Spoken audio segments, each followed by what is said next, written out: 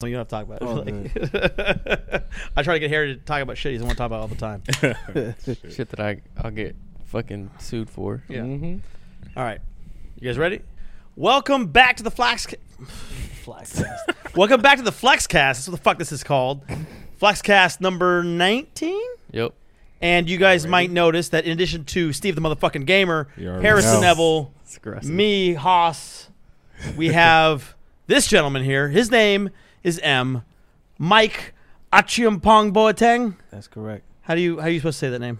I'm from Ghana, so it's pronounced Achiampong Boateng. Achiampong Boateng. Yeah. You were a little close. Yeah. A little close. Yeah. I mean, I What's up? was guessing. Happy to be here. What's up, fellas? What's going on? Right, So, right. Mike here. M is a friend of ours. He's been in the car group for a while. Yes, sir. He's a good man. We've hung out a few times. You can adjust that mic, but get it real close to you, like you're Okay. about to give it a nice kiss. All right. All right. Whoa. Like up here, you got to adjust it up here. So Okay. what's funny is the fact that I'm telling you how to adjust the mic is amusing because Mike is actually a manager of on mic talent. That's correct. Yeah. So tell us a little bit about yourself once you get that squared away. I don't know how to work this. This is my first Harrison, help podcast, him by out. the way. All right, there you go. There you go. How we sound? We sound good? Yeah. All right. So yeah, I'm in the hip hop space. Manage a couple of artists, with the most notable being A Boogie with the Hoodie. We've all heard of that. Yeah. Yeah. So A Boogie. yeah, just met Hoss and Harry, just riding around, enjoying our beautiful foreign cars, our exotic cars, and they invited me to this podcast, so here I am. Yeah. Yeah. And he's been around before. Had you met Steve before? No, No, first that's my time. first First time, time. yeah. So Steve, the motherfucking gamer, but Yeah, Steve, is he's got the red Huracan. That, yeah, That yeah. you've I've seen seen Huracan it. boys. Yeah. Yeah, he got Yeah. little Huracan people on this side. Comfortable, chilling, Yep. fast, Yeah. looks good. Weren't you just 2 podcasts ago talking about how you understand why people don't daily drive a Huracan? Do you drive yours daily? I do not. Yeah. I do not. Because he pulled a muscle. Pull a muscle in my damn neck, driving it too much. Really? How'd you do that? Because I drove it every day for probably 10 days straight, going to the grocery store, going to fucking anywhere, like doing everything. So when you first got it, you drive it everywhere. Yeah, and Yeah. so the blind spot is so bad. I was checking it so often and driving it so much, I pulled a muscle up my neck and I was sore for. I didn't drive for like a week after that Yeah, because that blind spot is terrible. What I do is if I can't see, I just accelerate. step on it. Yeah. Yeah, that's what I learned. That's what they're meant to be. Yeah, I Like just the accelerate. Aventador was notoriously bad because you couldn't even see out the back. You'd I have know, to I look remember over. that. Hopefully your top was off, and you look over the car to see behind you. But the concept behind the Aventador is that you just go faster than That's everybody it. else. It's Yeah. loud And then you too. have to- So Yeah, it's real. That's And then they know you're there. Yeah. Do you have any visibility issues in the GTR? no, not at all. It's solid. Not at all. I love that car. So I just want to hear you shit on it. nah. I don't. The R8 wasn't even near as bad. It's a very similar car, but it was a bad blind spot. But not. It's different. I don't know what it is. It's so different in that car, and It's different. now I It's- get it. Now I understand it. But comparing to my last car, like I thought it was gonna be similar because the car is very similar, but it wasn't. Well, Mike, you having a Huracan. You were at my house recently looking at the Ferrari because he was looking at buying a Ferrari, not in replacement of the Oh, Huracan, I was about to say. but in addition to, and he was looking at a 488, 488, yep. which I was like, why? Because if you're buying a 488, like, why would you need the Huracan to me? Right. But tell us what you're thinking there. Man, I'm big on manifestation, and I'm big on goals and stuff. A big reason why I'm here with you guys today is my love of cars. So everything I do in life is to get me to my next vehicle. So We understand that. I was, school was easy for me. I went because all I could think about was, making enough money to get a car. You know what Yeah. I'm saying? So, I have a Huracan already. All right. I want to get a Ferrari. Have a little bit of a collection, start a little bit of a collection. So, I'm months away from that, but, it's something that it's a goal that's on my list of to dos, and now I just drive towards those goals. So Yeah. That's it. you know, that's just one of those things I want to get done. Who knows? I might get something less or more in the 488, but it's on the to do list. It's on the list. So it gives me that drive, that motivation to deal with a lot of the nonsense I have to deal So- with on a day to day. Before the Huracan, I met you when you got the Huracan. So Yeah. what'd you have before the Huracan? Ah man, I've probably had like 20 cars. I had so my daily's a G63, same thing like what he Yeah, had. Gotcha, Mercedes. gotcha. Yeah. Yeah. I had a Panamera Turbo, the latest Panamera Turbo, and the guy in the Winnebago almost killed me on 285. Guy, you know, is an old guy. I felt sorry for him. You know, he ran into the back of me, and there was an 18-wheeler in front of me. So he ran me into the back of the 18-wheeler like it was a weird exit or something like that.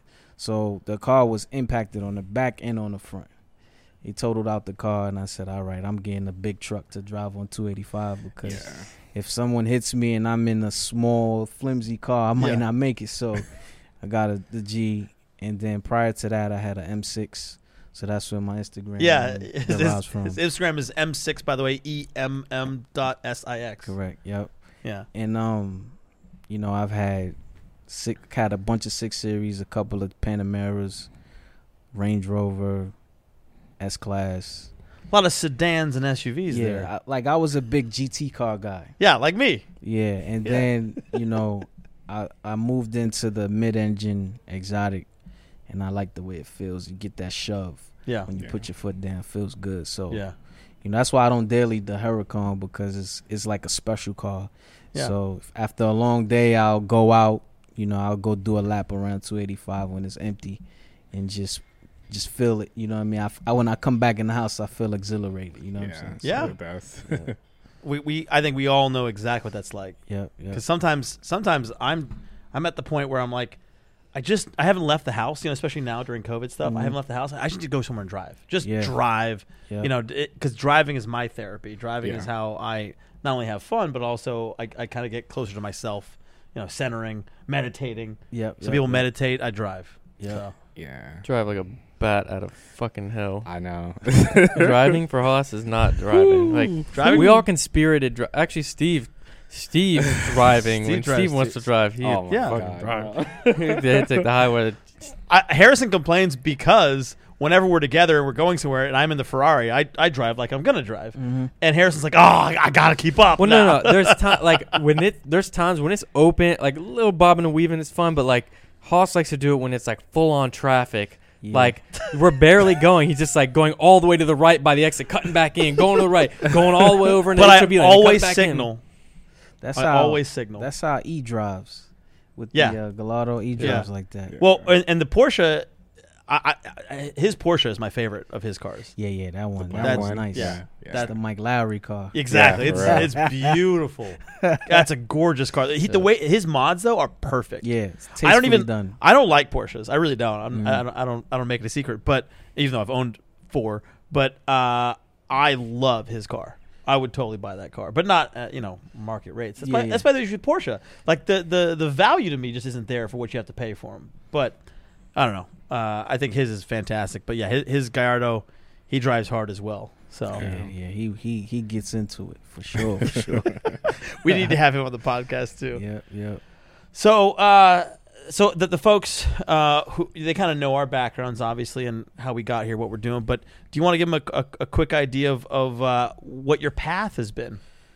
Because I think it's very interesting. The reason why I ask is because I've talked to Mike about it, and we actually have a lot of similar paths. We kind of followed a similar pathway from kind of education and work, and also even how when we had kids, kind of around the same time. So, give us a quick version of what you want to share about your path. I'm from the Bronx, New York, and again, like I mentioned earlier, a lot of my motivation was cars. So from the Bronx, grew up in the projects, and when I think about it, my upbringing and my whole story, when you look at statistics, they don't favor me per se, right? But I wouldn't say that I had a bad upbringing. So, it was community, you know what I'm saying? Everybody looked after one another. And, I went to school, did high school, went to college in upstate New York in Buffalo. And then I moved to D.C. area. And I was working for a couple of Fortune 500 companies there. And, my background is in analytics. So, I went to school in undergrad. I did information systems and finance together. So that kind of put me into analytics. So I found myself, in meetings with folks in the C-suite, explaining to them, week over week, year over year, month over month, this is how the company's performing. And, here are my insights. This is what we shouldn't be doing. And then those folks will go and use that information to make decisions, actionable decisions that'll affect the course of a company. I was doing that for about a decade. And as I like to say, ate shit for 10 years. Yeah. Which he exactly did the exact same thing I did. Eat shit for 10 years. Eat shit for 10 years. And while I was doing that, I decided to go back to school. I went and got my master's in business. And, I think, looking back, I think that was a good decision because, like I was explaining to Haas when we sat down, I can talk the language. There's certain verbiage that's used when you go to grad school, and in business you can tell who's been to grad school versus who hasn't. And I can have those conversations with those people now that I've been formally trained in business. So that was something that I think was, looking back, I think it was worth it. I got my master's. I went back to my job. I'm like, I got my master's degree. Where's my raise? They weren't offering me much money. So I moved around, bounced around, and I moved from D.C. back to New York City. And around the time I moved back to New York City, a friend of mine was managing Cardi B. So I spent a lot of time with Cardi B early on when she was still dancing in the club or whatever. And, I watched her whole rise. And at the same time, my younger brother, he was starting the label, Highbridge the label, with A Boogie. And he would call me and ask me, I need a lawyer, I need this, I need that, what should I do? Certain things I would be able to give him. If I couldn't give him, I would call my guy J Class, shouts to J Class. I would call him, need a lawyer, I need this, need that. He'd send over the best people because he's in the music business. So I would send that directly over to my brother, and then, before I know it, A Boogie's a platinum artist, and I'm kind of still like on the outside. I'm just, if they need me, I'll step in, but I'm on the outside. And then, they had an altercation somewhere in a different city, and our business is very dangerous, as we've seen over the past year or so. Shit, even the last week. Yeah. Wait, King Von got shot, right? Yeah, unfortunately, he was murdered, and then another guy was also murdered in Dallas or something like that. But jeez. Just recently, yeah. Yeah, so some things I wasn't comfortable with, so I decided to get more involved in the business, and we've been running ever since. Nice. So So didn't Billboard recently recognize you guys? Yes. So yesterday, actually, we were recognized as, R&B and hip hop power players in Billboard magazine. It's the weirdest thing because, I never saw myself in the music business. I was always, I was proud, like, bro, I'm in tech. You know what I'm saying? Like, I'm in tech. I got a nice car just like you. Made it out. You know what I'm saying? Yeah. So I'm good, and then, I'm now been thrust into the music business, and it's the weirdest thing, the thing that's, not only just being recognized in Billboard, but just looking at all the names on the list, and I know that you're in the same conversation with them. Right, and I know about 80% of those people, I've done some type of business with them over the past. So it's like I belong, you know what I'm saying? I know these people. It's not like I'm thrown on the list with people that, I still have a ways to go to get to their level. Right. I know all these people. We've had business dealings in one way or another, and it's just kind of surreal, Well, congratulations. I appreciate That's right. it. That's Thank you. pretty cool. Definitely. So, given your, I guess, the rise that you've had, what do you think has been the biggest challenge that you've faced in the last, in the music business, basically? Let's say the last few years, right? I would say there's a couple things, coming to so I'm a hip hop fan, right? Like I'm someone who grew up on the culture. I'm growing up in the Bronx. I grew up literally down the street from where DJ Kool Herc started the whole thing, right? So, I'm someone who is deeply rooted and a real fan of the culture. So, coming into the business, you gotta take off your fan hat and wear your business hat. So that's one thing, because if you come in and you're a fan, people will prey on that. Mm-hmm. And then the second thing is just understanding that it's not a meritocracy. You know what I'm saying? The people that are good, they don't necessarily make it to the top. It's about team. It's about, strategy. It's about timing. All of those things play a role they play a factor in how successful you're going to be. There's some luck that's going to, that goes into it, your partners, and that was the most difficult, because it's just like I see the talent, like everyone on our roster, they have, above average talent in what they do, but that's just a small part of the equation, man. In order to make it, there's other pieces that are in play that you have to deploy if you're trying to get to that next level. Well, Steve's from New York as well. Of course, you already know. Yeah. Brooklyn though. Yeah. I lived in the Bronx for a while too, but yeah, Brooklyn. So growing up in Brooklyn, we've talked about this extensively, but at the time, like just when you were younger, what was your motivation to say I have to leave, or did you even have to say I need to leave? No, it was more like people telling you like, yo, just because they took a route, it didn't work for them, and they telling you like, yo, nah, it's not gonna work. It's not gonna work. And I was tired of hearing that. I was like, you know what? I'm gonna do it that way. That's the way I'm gonna do it, and you're gonna watch me get up there. So now that you're here, let's say in Atlanta, and you're doing what you're doing, do you see yourself going back? Yeah, I go back all the time. No, I mean like going back to live. I'll visit. My family's still there. My whole family still live there. But you don't think you're gonna move back there? No, I mean, I'll have a place there, but not the way I used to live in Brooklyn and Yeah. stuff like that. No, Yeah. not the same. How about you, Mike? I mean, same with him. I'm I'm back and forth all the time. I split time between Atlanta and New York. So, probably get a duplex or a brownstone in Manhattan, or a penthouse across the water, something like that. Yeah. But I mean, I'll take one too, Yeah, guys. Long Island City. Grab one, Definitely like, look at throw it Long my Island way. City's the spot Grab too. the whole floor. Yeah. You don't really I would never want to live in the projects again. You know what I'm Yeah. saying? Because Not that you'd want to move back into the projects, but I mean, I have friends, for example, who go back to their hometown and then try to revitalize that area, right? When they've made it, so to speak, right? And they go back and they say, well, this is where I'm from. Oh, no, but and I still go back. Like, let's say like invest in the area.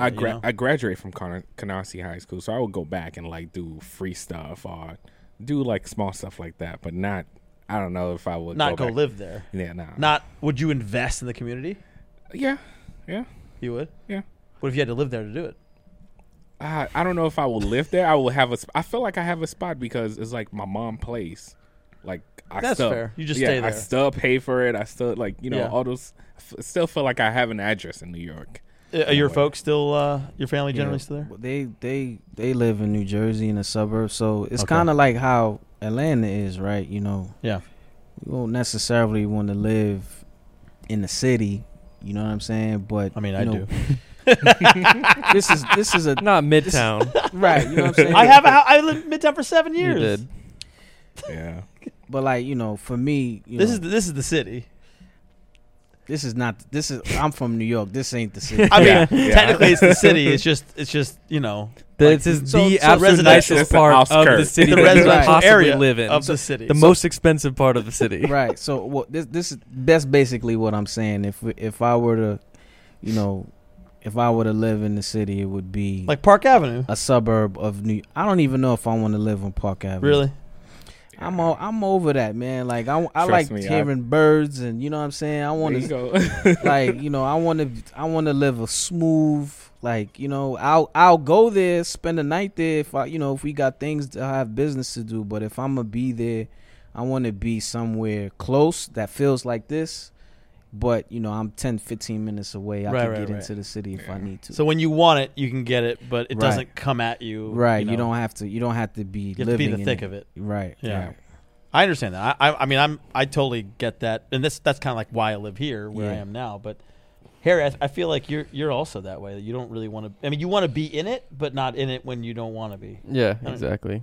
I don't know. I might be moving a little north, something like that soon. Oh, you coming to my side?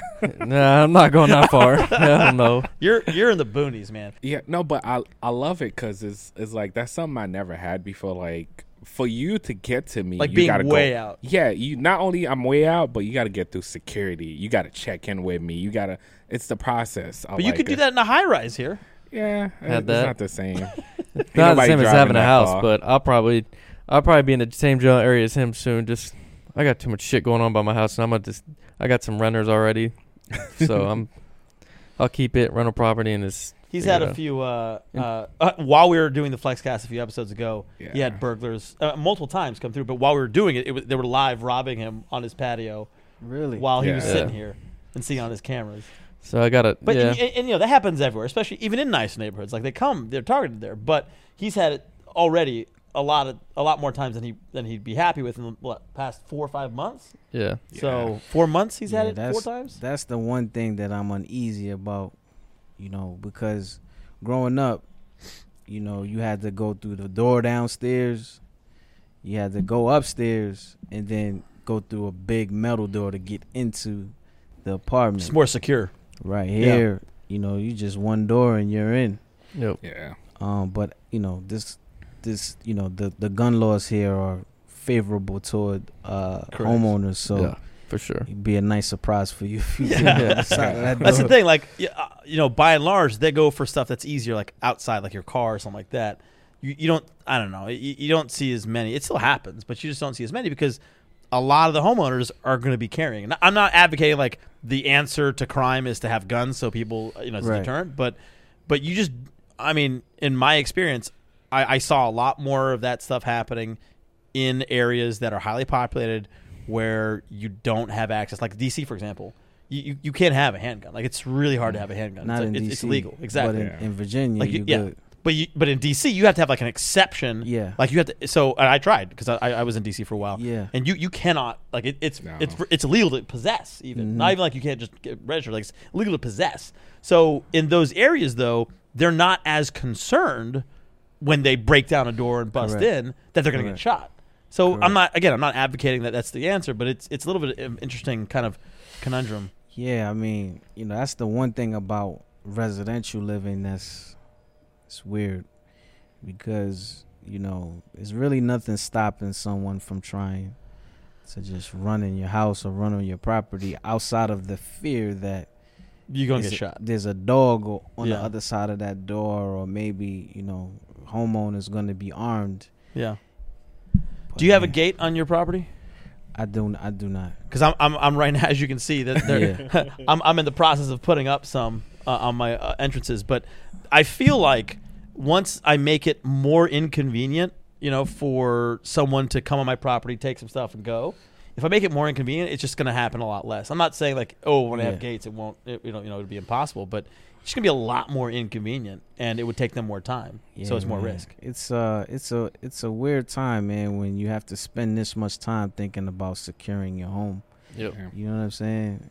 Let's think about what we're talking about. Like, talking about securing your property. Like, you have to take extra precaution Yeah. to ensure the safety of yourself and your family. But see, and I kind of feel like that's normal. I don't know. Maybe I'm jaded to it already, but I feel like that's kind of standard in a city. Like I'm like, yeah, it's normal. Like it sucks, but now that I can afford to do all that stuff, I'm like, all right, I'm glad to make it happen for myself. Because I was when I was in Midtown for 7 years, like there'd be shit happening 25 feet, and I can't, outside my front door, I can't do a damn thing about it. Like I can't secure any more than I had it there. So there wasn't really much else I could do.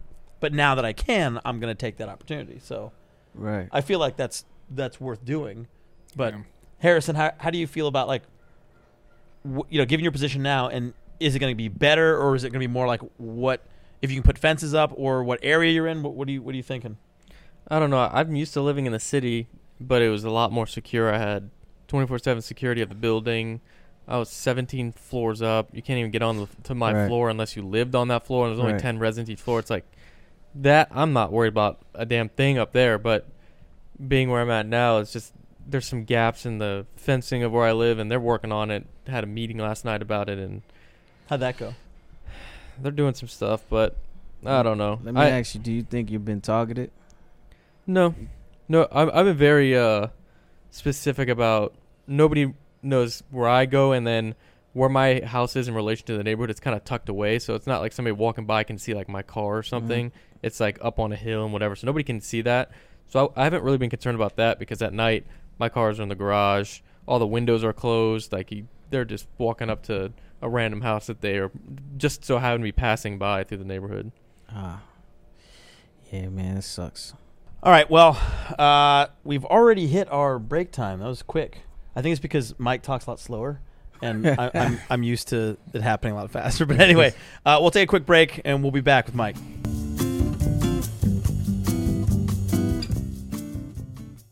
And we're back.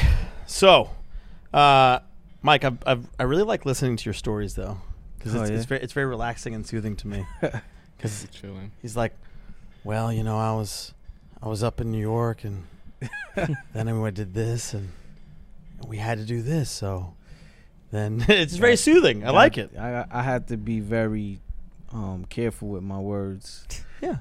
So words matter. Harry is not careful with his words, but He loves. Well, Mike and I also, we chat over sneakers. He's into sneakers a bit, and if you guys watched my video, the first video I did with a real pair of Dior Jordan 1s, those were his. He was able to get those at retail, which is mad come up. Those are. What are you rocking right now? Got some Louis Vuitton Virgil collabs, or I don't even know what they're called, but yeah, they're just calling the Louis Vuitton sneaker Virgils. Yeah. Just he made a couple of those. Retail's pretty high on them, and I tried a few on, but the ones that I tried were like super high top. You saw some of those. I have 3 pairs of these. I have this one, I have a gray, and I got a black and gray. The black and gray I doubled up on because I love them so much. But I got these in Paris. We were at Fashion Week. Not this. I think it was last year. We were at Fashion Week. We went to a couple of shows, and the guy that was with us, he had a pair. I said, "Bro, I need them. Where can I get them?" And he hooked it up for me. So, shouts to him. Yeah. So you've been through a lot of cool events and met a lot of people and stuff. You're saying you work with or did business with like the top 80% of the power players in hip hop. So let me ask you this, because when I met you, what struck me and what I liked a lot is that and I'm good at recognizing it, is that you're a very authentic human being, right? Thank you. Who in the space that because we're just regular people, right? Mm-hmm. The names that we know commonly, who is like the most authentic that we would not necessarily realize? Man, I think an authentic person also can recognize that in others really well. That's my theory here. I think so I'm gonna speak generally. Yeah. I think our business is so competitive that people have a lot of time they have their guard up, so you won't. I want to give everyone the benefit of the doubt and say that most people are authentic, right? You got some people who are just fake and whatever, like you don't want nothing to do with them. Yeah. Well, most people are authentic, but at the same time, they're not going to show you that authenticity until they trust you. They're not going to let you into their inner circle, or where they kind of let their guard down unless there's a certain level of trust there. So, for the most part, I would say, most people are authentic once they feel like you're authentic and you guys have some type of common ground or something like that, and you guys can, you know what I'm saying? I can say, I've met a couple of characters like Uzi. Uzi's a character. Lil Uzi Vert? Yeah, Lil Uzi Vert. Like He Uzi just dropped last night. Yeah, him and Future just dropped last night. Shouts to Future, shouts to Uzi, shouts to Mean.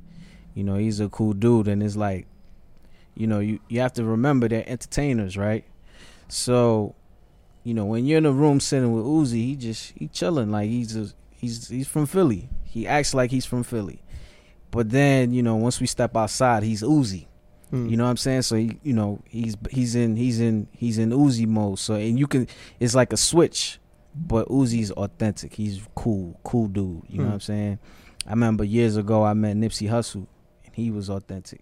Yeah. The crazy story, Nipsey. We were at Rihanna's Diamond Ball in New York City on Wall Street at Cipriani's. Yeah. So we're in Cipriani's. I'm with Boogie. We got tuxes on. Everybody's smooth. There's elite, like really like important people in there. Yeah, I mean, first of all, it's you're saying it's Rihanna's like ball thing, but it's also Cipriani. Like there's 2 Ciprianis now, right? There used to be like old school Cipriani, and Cipriani was like the Italian joint that like you got to be somebody to get a spot there. If you wanted to go to Cipriani, like when I was nobody, I was like, okay, there's a month and a half waiting list. Are you fucking kidding me? Like I got to call a month and a half ahead of time. Yes. But so they not only Cipriani, but also at this event, exclusive event. So it's just, it's A-listers in the building. You walk in, you do the red carpet, to give her an interview, this and that. So we in there, we with Nipsey. Now, anyone who knows Boogie personally, they know he's like a dragon. Like this guy smokes like unbelievably. You know what I'm saying? So, for me as management, I'm he's more, we kind of been lax off of that now. So it's kind of known that he's a smoker, but, I want to keep him clean so that, any opportunities come, he's the right mind. The fact that he's, he's a marijuana smoker, doesn't preclude us from getting certain opportunities. Sure. But Boogie's like, he's a star. So he's one of them people like, man, I'm me. Like, you know what I'm saying? He'll light up a blunt wherever. So we in there, in Cipriani's. It's A-list people. The damn, it's like a dome ceiling. It looks like Picasso painted on the ceiling. Yeah. So we in there. Nipsey's there. A couple of NBA players there that I won't name. So we just chilling, talking. And Nipsey's, he's from Africa. So, I was talking to him about some of the things we want to do in Africa. He's like, yeah, man, get with me. So we just talking. So he like, yo, man, I'm finna light this blunt. So he pulls out the blunt. I'm looking at him. I'm horrified. I'm like, yo, I know you're not about to do this in there. The man sparks up the blunt, him and Boogie in the corner smoking. And I see like A-list, like they looking longingly like, man, I wish I could do that. It's the craziest thing. And Nipsey and Boogie, they got their tuxes on. They so cool. He's smoking in there, and I'm sitting back. I'm like, oh my God, I can't believe this. Yo, it was so crazy. And then I was like, yo, man, you the realest, man. So I seen some of the NBA guys looking, and they just blowing it down in there. And I'm just like, man, this guy's crazy. So then shortly after they finished smoking, then we went and sat down, and it was like a charity event. So people were like, it was an auction, charity auction. So we sitting there, we had dinner, and I'm just thinking to myself like, yo, I can't believe this dude just really did that. And I know now Boogie's going to do the same thing. Like we're going to be somewhere totally inappropriate to do it. He just going to be like, man, fuck it. I'm about to just start smoking right here. Like, you know what I'm saying? But yeah, that was anytime I think about Nipsey Hussle, I think about that day. Man, that was crazy. Like, that's wow. Fun. Yeah. Another person who was murdered. Just yeah. ridiculous. Unfortunately, yeah. Yeah, sad. Crazy world. Yep. Well, I mean, your story is very entertaining. What do you think is, so that was interesting, but what do you think is like the most entertaining, the most ridiculous story that is we were able to share that we wouldn't have to edit out? Yeah, I mean, that's up there, man. I can't think of nothing off the top of my head. Yeah. But when we on the road, man, road life. Yeah, it's different. Whew. All right, tell me crazy. this then. What's something that in the hip hop and R&B, like higher end, higher echelon of stars, stuff like that? What's something that most people just get wrong? That they think is one thing. What's a myth that someone believes that's just not right? So when again, the first thing is it's not a meritocracy, right? Yeah. It's about you actually work, and that leads into just being on the road and doing shows and stuff like that. It's work. You have to wake up early. My production guys, they go do sound check. Depending on I know that takes a long time. well, I got some pros, so they kind of they get about 30 minutes to an hour. They'll knock it out. And depending on like what we're doing, you might have to have a rehearsal prior. Boogie might have to actually come and make sure his voice and the levels and everything is right. And then when you're doing the show, like everybody's partying, but we're actually working. Like I'm making sure that everything is going the way it needs to. I'm not just there just hanging out, like, you know what I'm saying? I have a laundry list of things to do from the moment we land in that market to the time we get home. And like I mentioned earlier, my sole responsibility is to make sure everyone is safe. Mm-hmm. So it's like, when I get there, it's not a party, like, you know what I'm saying? And you have folks that want to come around and, based for all intents and purposes, party, and that's not that. Like, you know what I'm saying? We here to do a that job. Makes sense. It's a business in the music business. It is, man. The people that don't take it seriously, they don't last. They don't last, yeah. So, I mean, we have fun. It's a family thing. My security Q, he's a funny dude, man. Every time I see him, I just laugh. Because he's hilarious. He's always got jokes.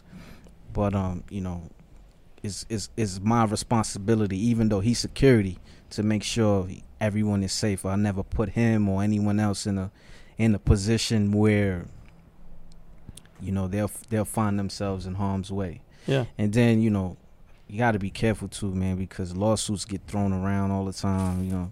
Yeah. It's just I'm always thinking about worst case scenario, trying to ensure that we do what we're supposed to do, and we get home safe, no problems. You know what I'm saying? So that's work. It's high stress type of thing. Yeah. Makes sense. Well, something you mentioned earlier, which I actually have a interesting theory about. So you're talking about, because I asked you about authenticity, you're talking about people, once they get accustomed to you, or they start trusting you a little more, then they kind of open up. Mm-hmm. I actually have a different approach to that. I think, and from the 20-something years that I've been doing business, I'm in the minority in this respect, but I actually trust first. I trust first until you give me a reason, obviously, not trust you. But I trust first because I don't want to be like, well, you prove yourself to me, right? And then, who am I? Who the fuck am I to be like, do something before I trust you? I agree with you. I think that inherently, in order to do business, there needs to be a certain level of trust to move forward at the very fundamental level. But I'm just talking about when we're talking about authenticity. That's just more on a personal level. Yeah.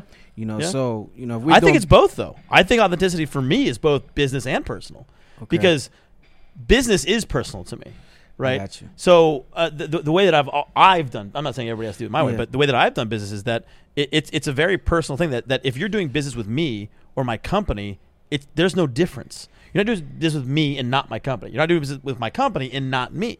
And that's okay if it's like, hey, I don't want him to do with Haas, but I like what he's doing there. Like, then don't fucking do business with me or my company. But so for me personally, right? I'm big into astrology. I'm a Sagittarius. Oh man, we were just talking about this you shit. You can back me up. Oh my god. Hey, so So you don't think it's made up bullshit? I think for entertainment. I think there's certain things that apply. Yeah. I think it's like a clock. You twice a day it's right, even twice broken. A day it's right. So at the very minimal, like at the very ground level, twice a day is gonna be right. Yeah. But in life, I've found that a lot of that stuff it applies. Yes, it does. Right. So me being a Sagittarius, like I don't know how to, Gemini. Okay, Sagittarius. Okay. What What does that mean? What does Sagittarius mean? So Sagittarius, that's December, right? And we're straight shooters. We don't, we're so honest, brutally honest, that sometimes, that's why I talk slow, because sometimes, you might say something without thinking and it come out the wrong way. Yeah. So you have to be careful, with your words and stuff, because I don't know how to be anything but honest. I'm gonna tell you what it is, right? Yeah. So when it comes to, in business, for me, either I fuck with you or I don't. And it's very difficult for me to, if I don't fuck with you, you're gonna see it. My body language is gonna let you know that I'm uncomfortable with you. Just stay away from me. Keep your distance. So when it's business, I'm able to just be like, yo, we doing business. Let's get through the business, and then if a personal relationship, develops from that, then cool. But in order to get things done, I try to keep things. But there's a moral compass there, right? There's I refuse to do bad business. I refuse to take advantage of people. I like for me, I was successful before I got into the business, right? So believe it or not, my lifestyle hasn't necessarily changed much since I got into the business. Right. So I'm not necessarily motivated by money. Right. So it's about keeping my team safe, number one, and, building a brand. And part of building the brand is having no one being able to say, oh, they did me wrong. Like, it's bad business. Anytime you mention us, I want there to be a positive experience. And a lot of people, they don't necessarily, have that mantra, or they don't do business like that. Like, I know a lot of people, I think I mentioned this to you before, they're just in it for whatever they can get out of it. You know what I'm saying? That's a lot of people in general. Yeah, in general. Yeah. And it's just recognizing who those people are is a talent. And that comes to experience and trusting yourself. So I think for me, I don't live like that. So I don't really want to associate with people like that. Yeah. You know what I'm saying? So you're not going to get a personal relationship with me if, you don't have we don't have the same core values. Like, you know what I'm saying? Like, I can have relationships with people on a personal level if I don't meet them through business, and we could have differences, right? But we're not going to, if we have differences on a business level, then I can't see us becoming personally, you know what I'm saying? Yep. Does that make sense? Yeah, of course. So, like, I could meet somebody, randomly. We don't agree, but, we don't have to do business. He's just a friend, Oh, yeah, we don't agree, but, you're still a cool guy. Yeah. But, So, which is funny because I haven't done business with him, but there's a friend of mine that I like very much. His name is also Mike. And I think we disagree on pretty much everything. But I love the guy. Like, I like hanging out with him. I like talking to him. But for me, it's the same in business as well. Like I can recognize one thing, whether we agree is a different thing. But if there's mutual value and respect, that's all I really need. Right. I think respect and trust, they go a long way. And I think the respect, what I found is respect comes with leverage. So for me, I'm associated with, one of the top streaming artists in music right now, right?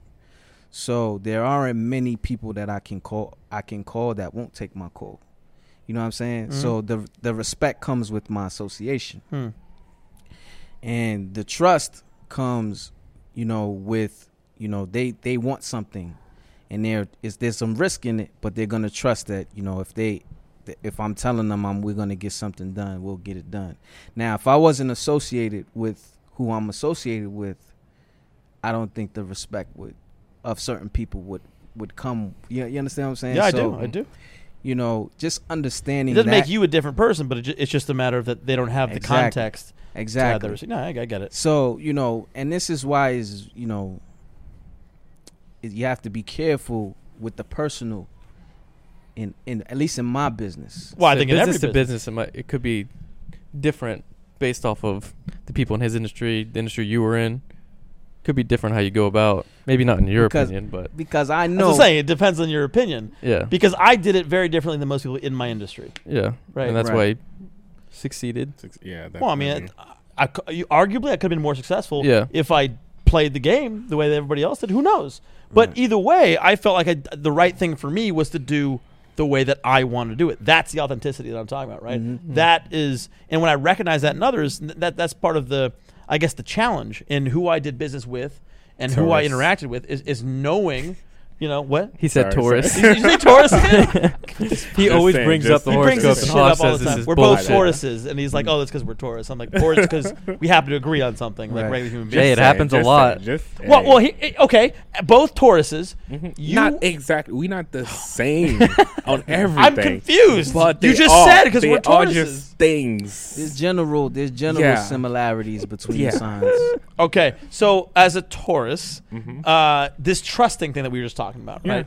I was saying I trust first, but the not exception, but the layer on top of that is that I trust my instincts. I have experience. I understand. I think really quickly, better than I used to. Who I can trust, who is worthy of trust. Over time, yeah. Yeah, and in 5 minutes of me talking to somebody personally, I can figure that out. Yeah. Now, in your like we were talking about last episode, in your early days of YouTube, you got burned a lot. You trusted a lot of people. Yeah, because they were so they were sleeping in my house. Like that was people I was trusting with other things. I didn't know money would have changed everything. Money changed a lot of things. That's what I didn't know about them. But you're saying like they were trustworthy until money came around. Yeah. Well, see that's to me, it's a holistic sense. I don't feel like I was younger too. I was Yeah. I mean I was just starting to understand how to trust who I could pick up who I can you're trust. saying you were or who- early in the process where you Yeah. didn't quite refine. No, Your like right trustability. now, it's different compared to when I started YouTube. That was back in 2000. So you've been burned. You trusted too much. Now you're on the other side. You're No, like you I'm don't trust anybody no, I'm unless you still know. the same way though. I'm still the same way as you. I give trust first until otherwise, like you prove otherwise. All right, and then where are you on that? I don't think you trust first. I don't. Yeah. It takes a while for me to break down a barrier. I'm like, everybody's out unless Yeah. I let you in. Yeah. And then once you're in, you're like, it's like I trust you with everything. I'm the Yeah. same way. I think once we built the relationship to a place where I'm comfortable, then that's it. Like I'm either in or out. I Yeah. can't. Yeah. I'm not. I can't be both ways. There's some people that play the middle really well. I can't do that. Oh no way. Either I'll mess with you or I don't. Even the other day, there's some random people that came up to us because of our cars. The second they came up, I'm like, I'm not trying to deal with this, and I'm immediately not even talking. And you could tell that I just don't even want to talk to them. Yeah. And Peter's like, you made it so awkward. I'm like, No. I What's have no amusing to interest. me is that they didn't even realize it. Like they're oblivious, and I'm like, clearly he's uncomfortable and is like, fuck this. I don't want to be here. it's just random people talking about cars. I'm like, okay, this is a conversation that's So- gonna move on. Like, So with that, right, going into it, I knew that, if I'm gonna be driving this type of vehicle, You're gonna- that's it's gonna get also attention. that's also Yeah. why I don't drive it every day, Mm. because mentally you have to be prepared for Yeah. that. Yeah. And True. and That's and true. one thing I wanna make mention to you is these cars are aspirational. Yeah. Yeah. So they're someone's a lot, and it's weird because we've been fortunate to be able to have these type of vehicles, but a guy or girl or kid, they see you, that might be the only time in their life they'll get that close to that type of vehicle, and you don't want to be sour. You don't want them to feel like, damn man, because it's aspirational. So for me, I try to always be cognizant of that, because you never know, your words might inspire someone to do something great. Which I totally agree with, and I think that way too. Mhm. I think for you, as an example, kids, you don't do that with ever. Because, no. yeah, I think it's also, you can feel it. Like, kids are just kids. They're innocent, but when it's like adults who are like, they have something they want, or they're clearly trying to, whatever it is. Yeah. these specific instance, this couple walked up and they're talking about how he's like, I got 4 Porsches, I got this, I got that, I know him. Trying to drop names in Yeah, these cars, no. and Ah. I was just like, okay. Yeah, it's at this different point, I network. could. Yeah. It was like, what do you guys do, and like, what kind of Yeah. job, and like, I'm about to get a Ferrari, I'm about to get a Lamborghini, I'm nah. about to get this. I'm walking and- away. Yeah, and I'm like, okay, like it's cool, but after about 5 minutes of starting to realize like, okay, this seems like a lot of BS is going on. Yeah. Like a lot of smoke is being blown. I'm like, there's no point to continue with this. Like if it's a meaningful conversation with somebody who's knowledgeable, but it didn't feel like that, and it just felt like. And I think I'm respectful about that because I enjoy talking to people randomly for entertainment purposes, but at the same time, I also was like, all right, well, I'm done with you now. At the end, you were like, All okay, right, well, we're gonna go now. We're gonna go now because you took Like- longer to get to that point, but I was there after like a minute. I was No, like, but I knew you were there, and I understand. It was I would say that I take different things from that interaction, so I knew that they were what they were when they walked up before Yeah, they opened 100%, their yeah. mouths. But it doesn't change how I like to interact with human beings. you love interacting with human I beings. do. I'm an extrovert. That's Extrovert, part of it, right? So I like fucking doing that. Sagittarius. Introvert. Taurus. You're extrovert. Taurus. It doesn't make any sense. None of this Yeah, makes man. any Hey, sense. trust Gotta be careful though, because some people, they just see money and Yeah. they're But I feel like I can sniff that out pretty well. well, yeah, Yeah. You can get a vibe, you can feel it. It just Also, I'm heavily armed usually, so well, yeah, there's Yeah. that too. But I mean, realistically, I feel like I can sniff that out, like from that interaction before they walked up. I can tell. I can figure it out. There's a you know? guy in our group, right? And I remember I went to Cars and Coffee last year.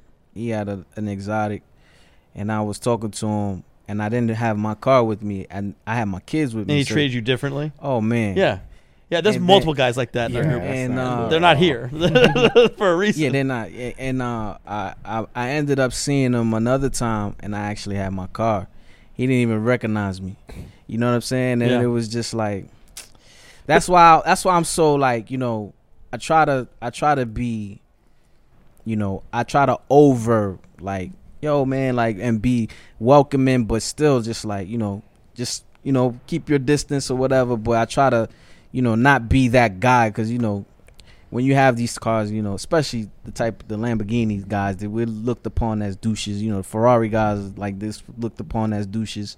So I don't want to like confirm the stereotype. What about Rolls Royce guys? Like your brother and I have Rolls. Well, Orange the Rolls-Royce. Rolls Royce, I don't really feel like there's a stigma to You them. don't? Mm-mm. All right. When it's orange like his, I feel like it's a little bit. 'Cause it's like, fuck you, I'm here Your in your brother's face. is white. Yeah, it's white. Yeah, Colin? Oh, Yeah. God. See, that's a little different. More normal. Orange is like, fuck you. Yeah, I'm like pulling up. bright. I'm blasting my music.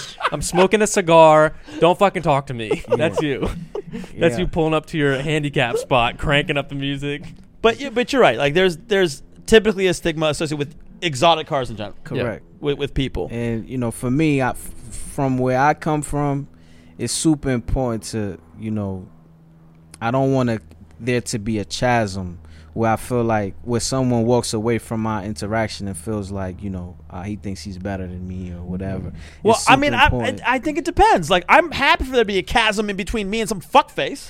Like, Well- I don't give a shit. But I feel like you get what you give, right? Correct. So if some piece of shit wants to be a piece of shit to me, like, I'm like, all right, piece of shit. I'm not gonna be like, oh, well, let me make sure that you're coddled because you're a Right, piece of right, shit, right. But See, I don't go that far, right? I'm I'm gonna go the succinct- extreme everywhere. Yeah, I'm succinct. Like I can cut. I'm not friendly. I'll be honest with you. I'm not I friendly. think you're very friendly. But we're cool. Like we're all we've When had. I first met you, you said like 3 words, but you were very respectful and friendly. Like, Absolutely. That's what I mean by like a vibe. Like, Right. I think you don't have to talk your fucking face off all the time and go seek people out to be friendly. Right, I think right. friendly is a different perspective. Like friendly, I can feel that you're friendly. Right, right. And I barely spoke to you the first time we met. That's true. But I'm just a cool guy. Like I'm just cool. I don't want problems. Like we just taking it easy. We call guys. We just I don't have my guard up. We hanging out. But like for the most part, I'm not talkative. Like you know what I'm saying. I'm not someone that's gonna be. I'm not an extrovert for all intents and purposes, right? Yeah. But, Nobody here is but me. but it's just like I'm sensitive to that because I know when I was growing up as a kid, there were drug dealers that were doing well. They had the nice cars and stuff like that, and they were always they would always give me words of encouragement not to be a drug dealer, but just, you know, you can do it. Like, you know what I'm saying? And I want to make sure that I pay that forward. You know, I just want to. So the drug dealers were encouraging, not to be, hey, sell drugs, but like you can do what you want to do. Yeah, like, you know, go to school, you know, do what you got to do. Yeah. And, you know, you can do what I'm doing. You can have these nice things. It's not an impossibility. You know what I'm saying? And I had. So that was like your first inspiration was from.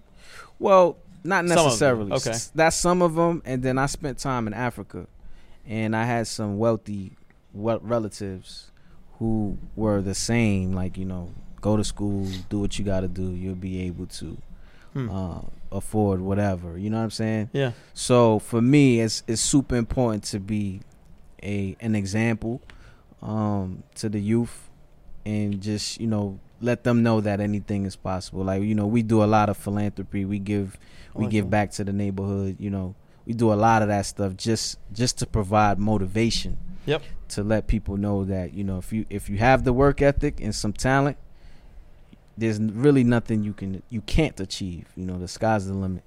I agree with that. I think a lot of it for people, especially if you start with, you know, you start in a tough position, right? If you're one of the have-nots, money becomes a very large part of you moving forward in life. Correct. So it's hard to disassociate that. However, I think the way that I like to inspire and teach and motivate, especially younger entrepreneurs, is that let's say you get all the money you want. If you're not happy, it won't mean shit. Correct. So I try to say, look, from the get, like, go towards the thing that you love, that you're passionate about, that you really, really, and you can change your mind, right? Maybe this week it's one thing, maybe next month it's another thing, but pursue the happiness and the money will come. Correct. Right? If you pursue the happiness part, if you learn how to be happy with nothing, by the way, when you have more shit, it's still wonderful. It's nice. Like, I have a lot of nice shit, but I learned how to be happy when I had nothing. Correct. And so I felt like this was all icing on the top, and I can appreciate it, one. But two, that as long as I was doing something that I loved, and, you know, there was obviously value in the market for what I was doing, and I was good at it, that 10 years, 20 years, maybe 40 years, let's say it took me 50 years to get there. It happened for me a lot earlier, but let's say it took 50 years. In the meantime, what have I lost? Nothing. I've been happy, and that's the fucking goal. And so I'm not disagreeing with you. I'm just saying it's hard to disassociate the inspiration to go for money from, you know, being truly happy, because I think later on, it's very, especially in our society now, it's very easy to get that twisted. So I think when you have money, you know, other things become important, right?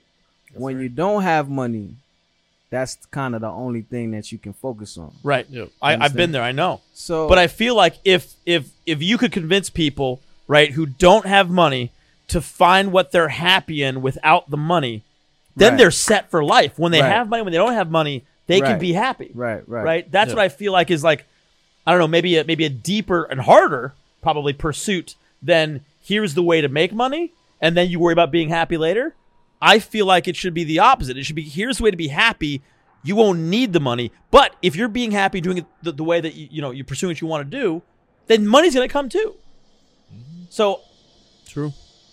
I don't know. I think I agree with you. I think it's hard to tell a kid, though, who has nothing, right, and is looking for money to support his family or medical bills or food, to say go for happiness. But that's why I think it's a difficult thing, especially. So the approach that I've been taking is you should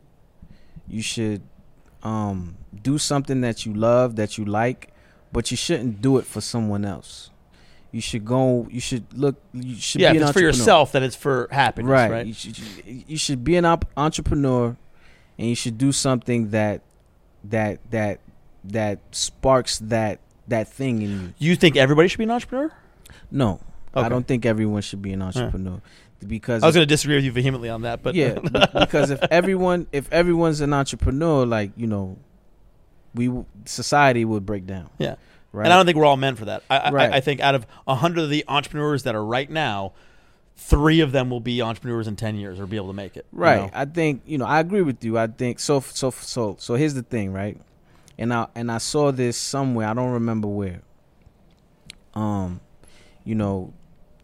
If if you own a car company, right?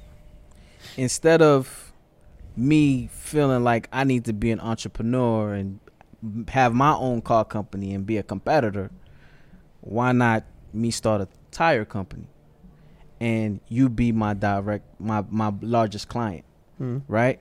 So, you know, when I say that, I'm saying to the youth or just to anyone listening, you know, there's opportunity all around you. You know what I'm saying? You don't have to, you know, just go work a mundane job, you know what I'm saying, and just be, you know, if that's not what makes you happy, you know, find something you're happy with and, you know, connect with like-minded people and you'll find a way to make some cash. You know what I'm saying? Especially if you're good at what you do and there's a passion for it. Like, for instance, you know, another example, I have a guy that, you know, I met him, he was working at his dad's car wash. And the guy's passionate about detailing.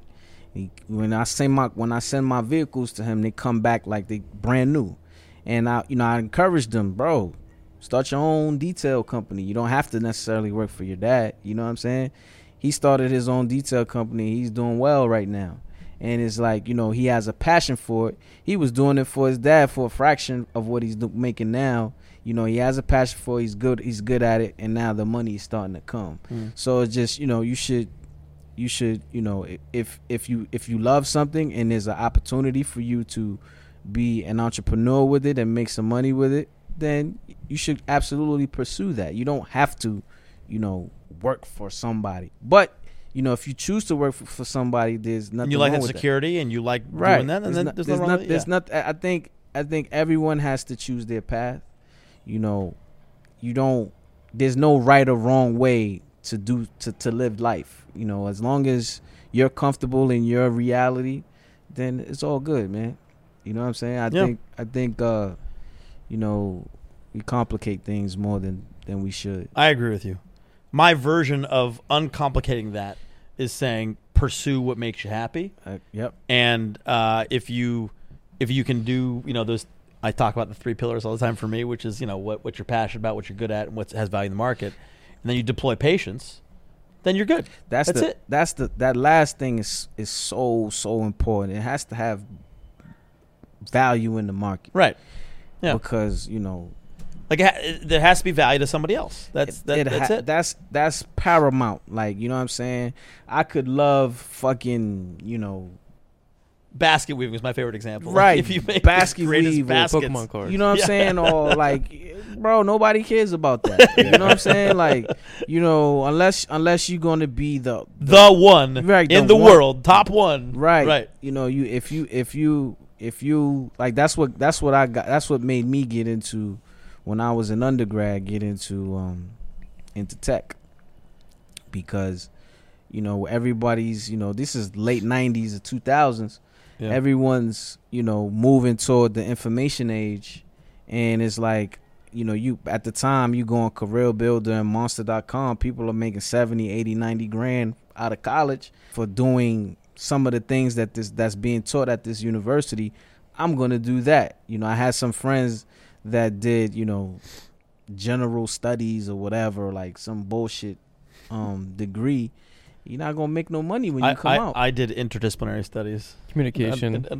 Communication is the most bullshit. Communication. That's the one I was thinking about. That's bullshit. After is easy degree. Yours was tech, right? Yeah, I did biomed engineering. Okay, yeah, that's more specific. The stupidest degree here. Yeah. Communication. No, I mean, you could argue it's just different. It depends on the person. Because mine was interdisciplinary studies. I just did what I could to get a degree out of it, and I was too deep already to change or whatever. And I was like, I'm just gonna get this degree. I spent too much money trying to get here already, and I'm gonna get out because I was already working on what I'm doing now. So yeah, and I mean that worked for him, right? Yeah. So if I'm telling him, don't you stay away from communications, right, I would be telling him the wrong thing, right. Because it ended up working out for him. So you have to take the advice of others and, you know, tailor it to what you're doing, of course, and hopefully, you know, it works out for you in the end. I agree with that. And I also talk about, I have in some of my previous videos, that a lot of times younger people, we have a lot of younger subscribers and listeners, right? Definitely. And then just people in general. But we have a lot of folks who are younger that we know of.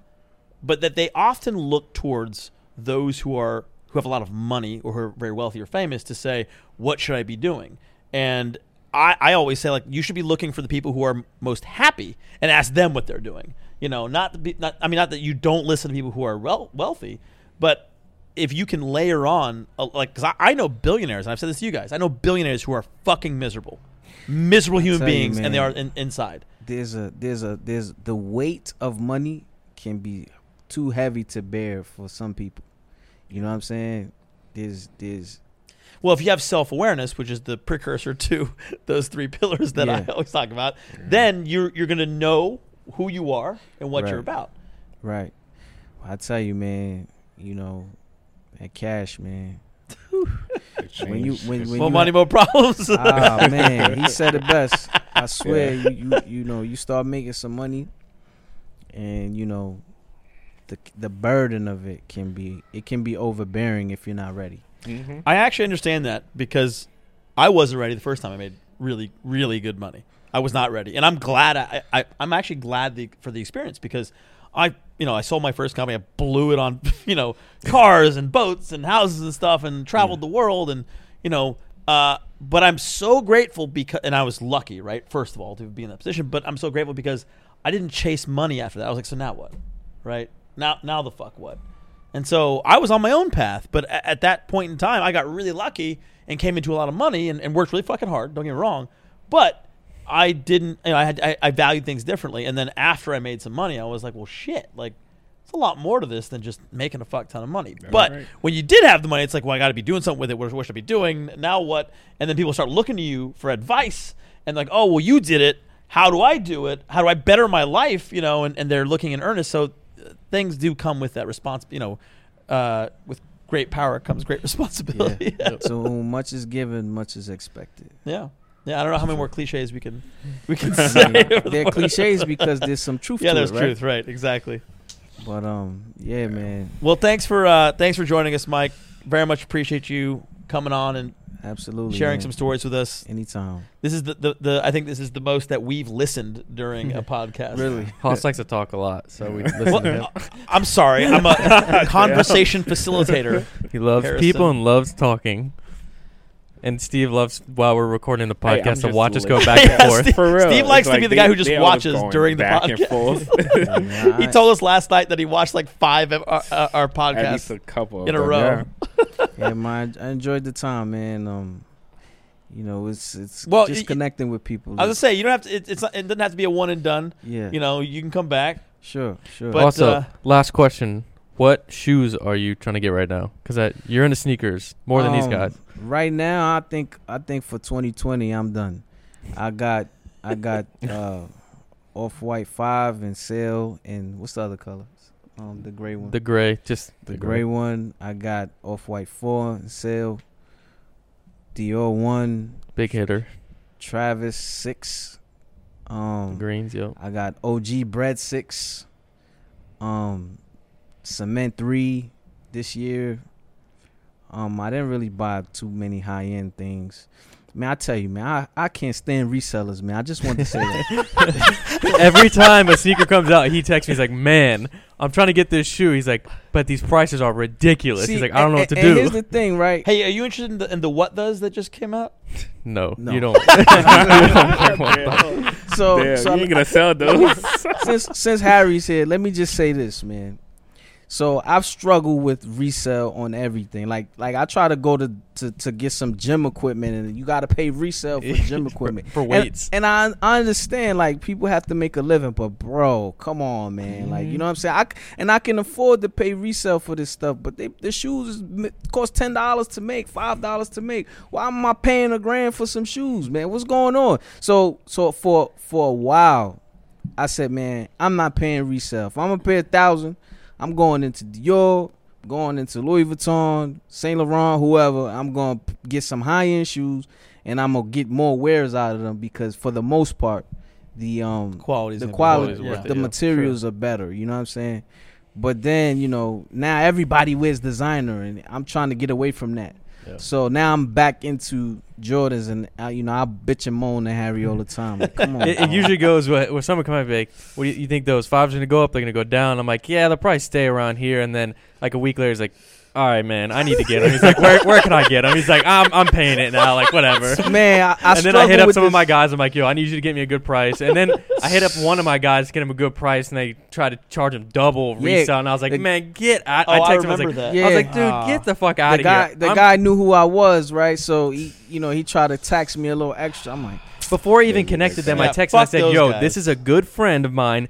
I want you to give him a good price because he'll probably come back to you if you give him a good price." But see, and that's what short-sighted business does. Because if he had, then you'd be like, "Oh, let me hook up with that guy." Next let me pair of get some more- sneakers. yeah. Or you start referring him to like me or Steve, but and other people like, "Oh, he gave him a good price. And- You're gonna get more business out of that." and my guy Boogie, he's good. He spent $30,000 in one shot on sneakers. Yeah. So it's like he missed out on fumbled the that bag on that. Yeah, well, for some sure. people don't, and I don't think, and I think it's fine because they don't deserve it. They don't understand how to build relationships, and Yeah. that's what business is. To me. Yep. Super important, man. Super, because a lot of time I can tell you, if you do business with me, and I feel comfortable with you, then when my artists need something, because they hold me for everything, Yeah. I'll send you right to them, and you're gonna make quintuple, 10 times more than what you made off of me, Right. off of them. Invest in the longer term. Yeah. So to summarize the last few minutes, fuck you resellers. that's what Mike wanted to make sure. Everybody he labels me put as a on the- reseller though. For some reason, I get I labeled. mean, as, you are a reseller. No, I'm not. Technically, I you do are. not. I can't even get shoes. Like as much as the shoes that he wants, I don't get them either. So I have to pay resell. You're not like the typical reseller. the only reason but you I got do these, resell. I paid resell, but I got them through a brand deal. I don't pay resell unless I absolutely have to have the shoe. And usually, When was the last time you paid resale for a shoe? these were paid resell, but I leveraged it through a brand deal. Right, that doesn't count. That's okay. The Dior Lows, you paid fuck resale. yeah, I paid resell. I paid $6,200 on those. Yeah. But I traded But you them. traded them for the highs. I have the highs. I did a straight trade. So the price that I paid for the lows, I got the highs They for showed you some $6,000. love. That's a on that. win. Yeah, and now I'm trying to trade Bro, the highs. 6,000. My first call was $5,000. Your first car was $5,000. $5 My first grand. car was $2,000. I was like 5. If my Crazy, accountant, the first time I had to explain to them what I was spending money on was, and they even came back at the end of the year and were like, like a mystery box. They said, "What is a mystery box, and why did you spend $25,000 on one mystery box, and then you bought 10 others of about the same value, lesser value?" And I had to explain it. And this year is gonna be even. I mean, they know now, but like my spending is, I have to do it. So like, I probably spent $150K on shoes this year just for video purposes. Oh, Man, Damn. sneaker Yeah. business. Whew. Big business. It is huge It is business now. now. Big business, man. I remember, man. I went into Tyson's, and the bread 6, I got them on sale for like You talking about $79. you talking about the mall at Tyson's Corner? Yeah, Tyson's Corner. Yeah, knowing people like who live in DC. Yeah, so if you're from DC, you know. Oh, I remember I don't remember what year this was, but I went into the mall and I got the bread 6 for like $79 on sale. Here we are, 15 some years later, you can't get nothing at retail, let alone on sale. It's just because I'm not someone that just started, right? I've been a sneaker person for some time. I now, just started. right, and all good, man. But I'm so annoyed because I have small feet, right? So I used to always What catch size you wear? the size 7. So is it harder for you to find them or easier because no one else wears that size? I'm struggling because I'm not sure. It depends Because on the shoe. It depends on it because some women wear my size. Yeah. So I'm not fighting against men for a lot of time. I'm fighting against women, right? And like Yeah. a lot of women wear like a 6, 6.5, and then you start to get men in 7, but then you have some women. So it's a weird market.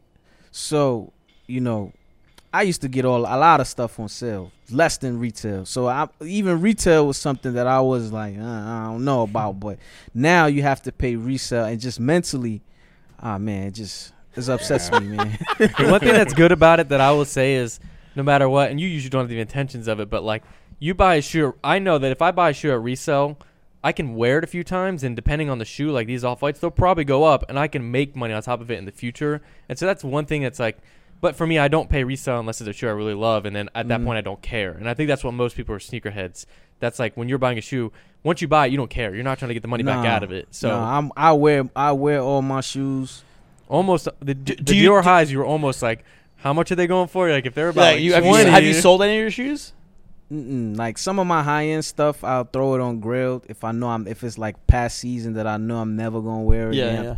Throw them up for a couple $100. If someone wants it, they can have it. But a lot of my stuff, I end up giving it away to charity, or something like that, or like a friend, or I don't like hold on to a lot of stuff because I don't like to waste. Like, you know what I'm saying? So if I have a shoe or a sneaker, I want to wear it. Like, my Dior 1, my Off-White 4, I'm going to save those. When Boogie sells out Madison Square Garden, I'm bringing the Dior 1 out. That's like, that's a special. He's told me that like 3 times. He's yeah, like, man. Like, I'm hoping COVID goes away, and, we could go into the arenas next year. When that happens, Dior 1s is coming out. That's the time. That's the day I'll probably party a little bit. Maybe have a drink. Maybe. Mike doesn't drink, by the way. Yeah, because that's one of those. That's like a big accomplishment. You know what I'm saying? So that's one of those things. Like that's prime time, Madison Square Garden. So on Broadway. Sure. Have you worn your Dior's yet? No. Yeah, because we were talking. I'm trying to do something with them. I haven't told them yet. By the time this comes out, I'm trading them for a car.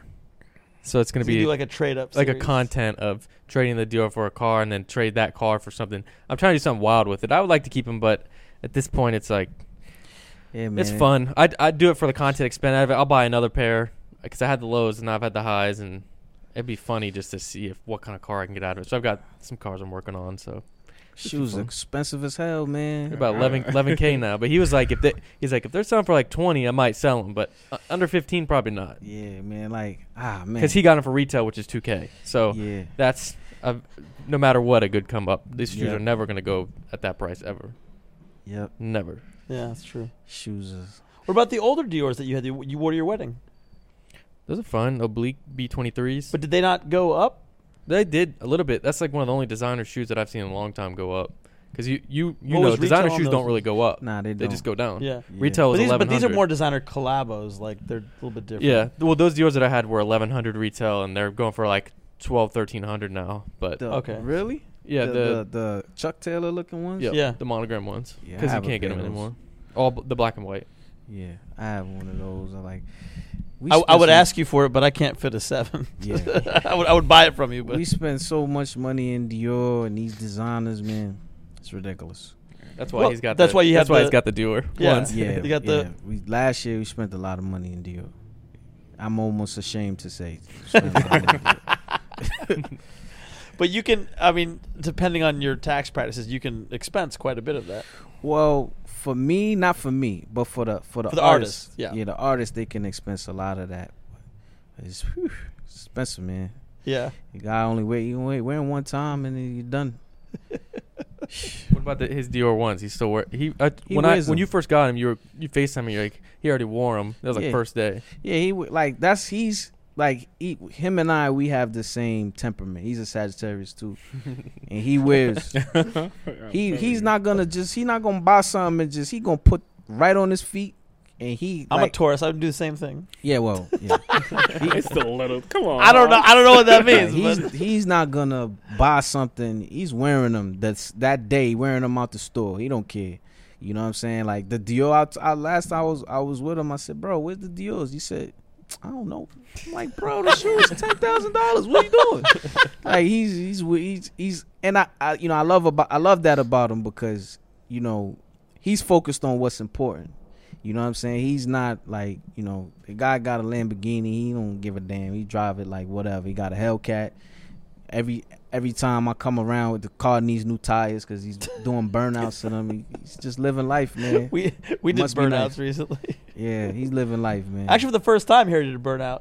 No, not in my Lamborghini. It's rear-wheel drive, so we did some donuts in a parking lot. Yeah. Drifted it around a little bit. Yeah, a little bit. I did it. I've done it in my previous cars that I've had. Well, I'm saying in the Lambo, yeah. You hadn't done it. Yeah. Well, that was a solid hour and a half. Yeah. Yeah, Well, man. thanks Good for talk, man. thanks again for joining us. I tried to end it like 20 minutes ago, but we had more to talk about. So, no, appreciate having you on, Mike. We'll have to have you on again. Thanks again. When he gets that Absolutely, 488. Yeah. That's good. Lord willing, man. And Steve's GTR maybe will be back by Oh then. my god. Oh, by the way, did we talk about that? Nah, We can't. Steve doesn't have a GTR because upgrade. it's in the shop again. It's an upgrade. Thanks for Come watching on. the Flexcast. Come on. All right, guys. Thanks, for guys. having me, man. All right. right. We'll see y'all next time. For Steve, Mike, Harrison, and I, we're out. Peace.